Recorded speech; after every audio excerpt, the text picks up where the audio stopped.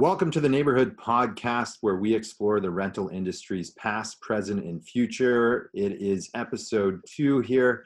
It's Jerome Warniak and Brittany Lee, your host from the community team here. Brittany just wrote a blog piece on co-living in San Francisco. For those that don't know, Neighborly opened an office in San Francisco about a year ago, and one of the team members, Luke Chase, moved out to San Francisco from Toronto. And today, Luke Chase joins us from San Francisco to share his experience on moving to the Bay Area. How's it going, Luke? It's going great. Thanks for having me.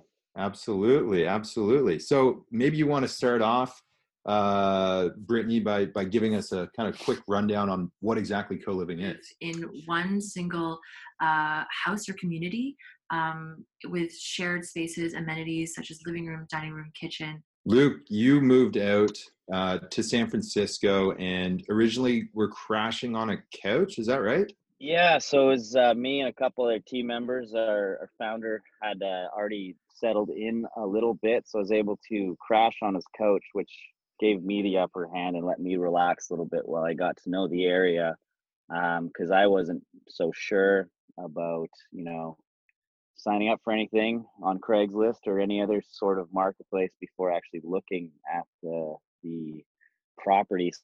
So I absolutely, I think that's a huge luxury, to be able to crash on a couch and get your roots beneath you before you start looking around.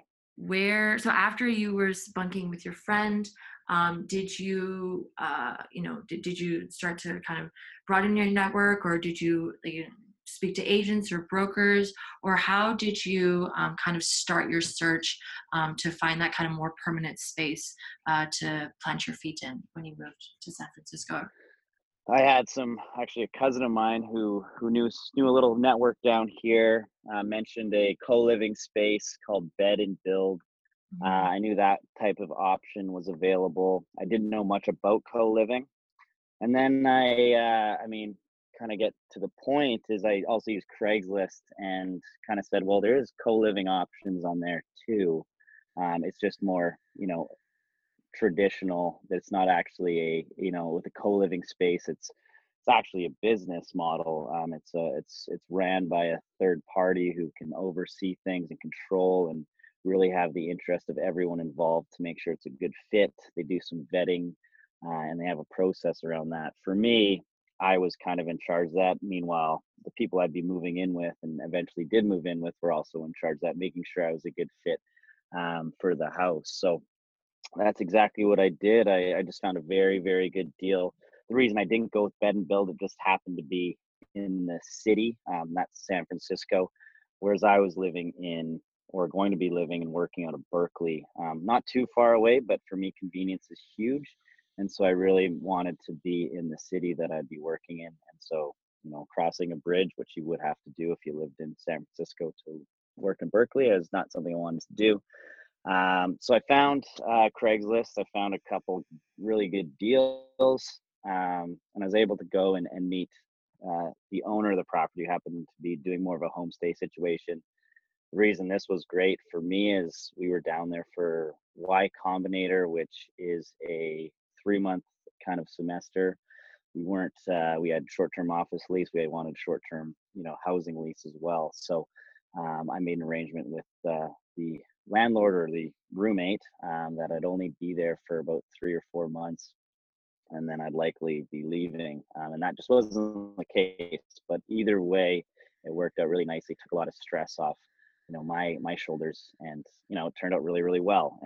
And I think it just goes to show that if you are going to be moving in with somebody, whether it be kind of off the market on Craigslist, where you're just interacting with the owner or the roommates directly, you just got to make sure that's a good fit. And then if you don't have that luxury of meeting these people and really just actually interviewing, going for a coffee before you move in, those co-living type arrangements are really growing.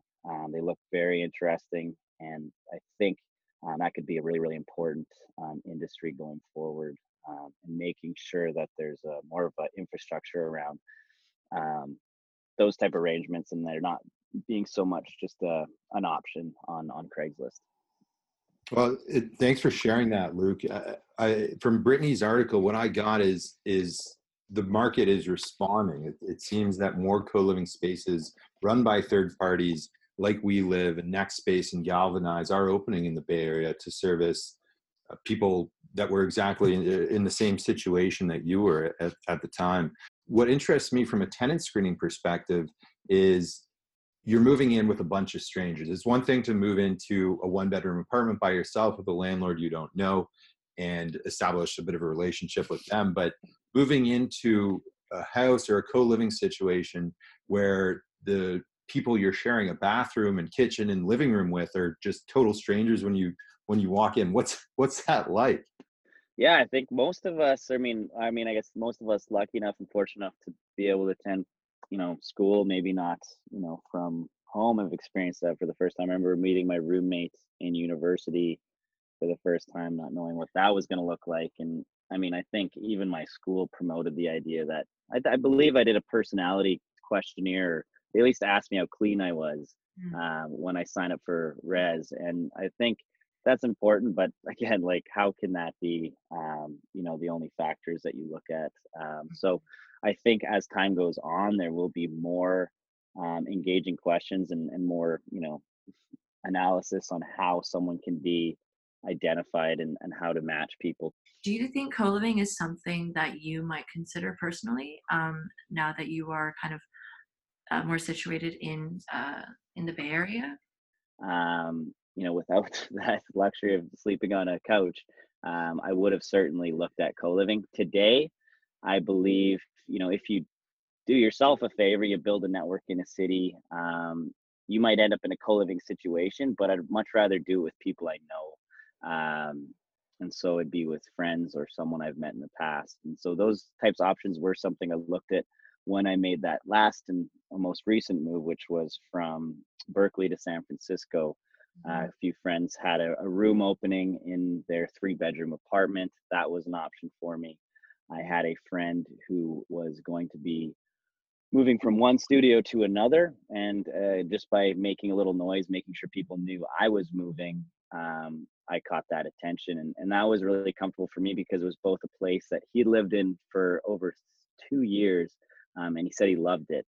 He loved the location. He loved the fact that there was in apartment laundry, so I didn't have to walk down the street do my dry cleaning or laundry.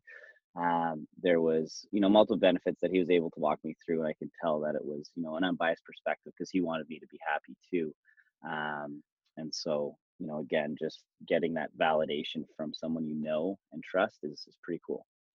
Yeah, and I think the point that I kind of want to make, guys, is that it's possible to do this for everybody. I think I got very, very lucky, and I don't think my advice is to go on Craigslist and book a bunch of meetings. I think that there's a real business in taking advantage of this type of situation through these co-living arrangements and knowing that those are the criteria that are being focused on. And I think that's going to get better and better as time goes on.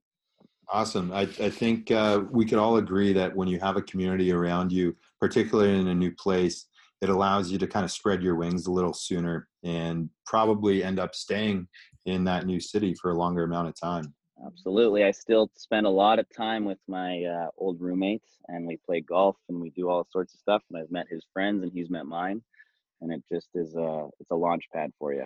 Awesome. Well, Luke, thank you very much for joining us today. Brittany, excellent job in the article as always. And we look forward to seeing you in San Francisco, Luke, soon. And please make sure you take care of us when we're out there. Will do. I'll show you around.